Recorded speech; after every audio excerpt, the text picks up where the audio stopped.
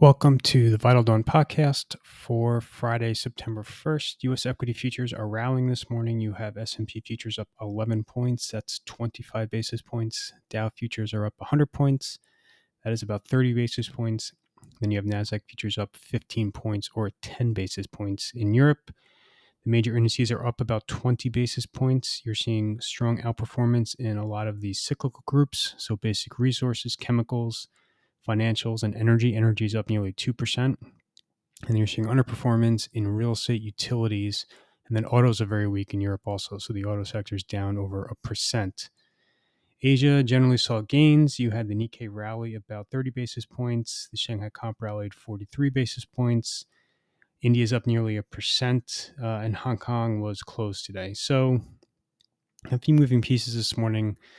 Starting in China, you had, for the second time in as many days, an upside manufacturing economic report. So the Caixin manufacturing PMI came in ahead of expectations. This follows the MBS PMI Wednesday night, Thursday morning, which also came in ahead of expectations. So some small green shoots in the Chinese manufacturing economy.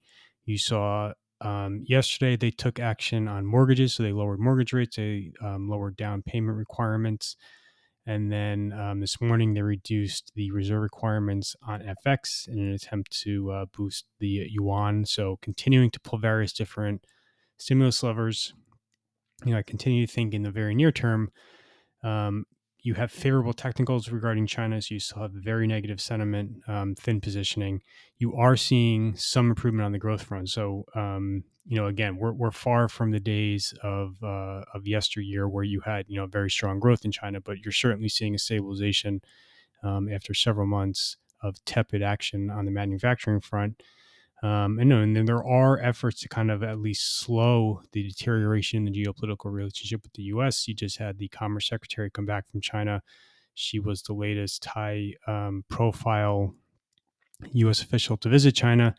You possibly could get a Xi-Biden meeting at the APEC summit coming up in November in San Francisco. So I think you have cyclical tailwinds in China in the very near term, but all of the secular headwinds facing the country, regarding too much debt, property imbalances, poor demographics, decoupling with the U.S., et cetera, those are all very, very legitimate and are going to stay headwinds for years to come. So that's the China situation. On earnings, the results out last night in the U.S. generally were positive. Dell was probably the major highlight of the large caps. Very strong results, very strong guidance. I have more details in the piece, and I sent around a separate update last night, but Dell is one of the larger beneficiaries of AI, surprisingly. They're really seeing strong demand for certain servers, certain workstations because of AI tailwinds. Broadcom had decent results, relatively inline revenue guidance for the most part. Their AI-related chips are doing very well, but it's being offset by weakness elsewhere in the business. Lululemon was positive, modest upside. They boosted guidance for the full year, not dramatically, but decent, healthy report out of that company.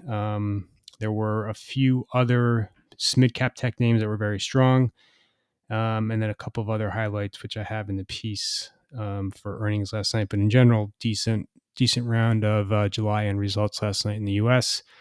Auto stocks are very weak in Europe. Like I said earlier, you had Tesla come out and cut prices on certain models, so continuing to raise concerns about increased price competition in the industry. And then you also have this, huge labor risk coming up with GM, Ford, Stellantis in the U.S. So the UAW filed a complaint against GM and Stellantis overnight, alleging that they're not negotiating in good faith or answering the UAW requests in a timely manner. That contract expires on September 14th, so just a couple of weeks. Does not seem like they're making a ton of progress. So that's certainly something that is going to become a bigger topic of conversation going forward. Those are the major highlights for today in terms of news flow. On the calendar, obviously, the jobs report at 8:30 is going to be very much in focus. I sent around a separate preview on that yesterday, so take a look at it up on the website. And you also get the manufacturing ISM at 10 a.m. for August. That will be watched also. No earnings are scheduled today. Just quickly looking into next week. As we enter the final month of the quarter, that is usually the heaviest period of sell side conferences. So there's no, that's going to be the case now going forward. So next week and then the week after, you have a ton of sell side conferences. You're going to see a slew of management teams speaking to investors, giving updates on how Q3 is unfolding. So you have a lot next week. That's probably going to be the major highlight. I think just a variety of different companies commenting on the environment. There's really nothing too dramatic on the macro calendar next week. And then just quickly looking into the following week. So the week of the 11th, you have a lot of big events. So the Barclays Financial Services Conference. So you're going to start to hear from all the major bank executives. Jamie Dimon speaks on that Monday, the 11th. You have a lot of others as well. House comes back into session on the 12th. Remember, there's a shutdown risk at the end of September. You also have potential Biden impeachment. You have potential now issues with the leadership among Senate Republicans with McConnell. ECB is on the 14th, and then that auto contract expires on the 14th as well. So the week of the 11th is shaping up to be a pretty important one. For next week, I think, like I said, it's going to be mostly the sell-side conference presentations that will probably get the most attention. And that is everything for today, Friday, September 1st. Thank you for listening.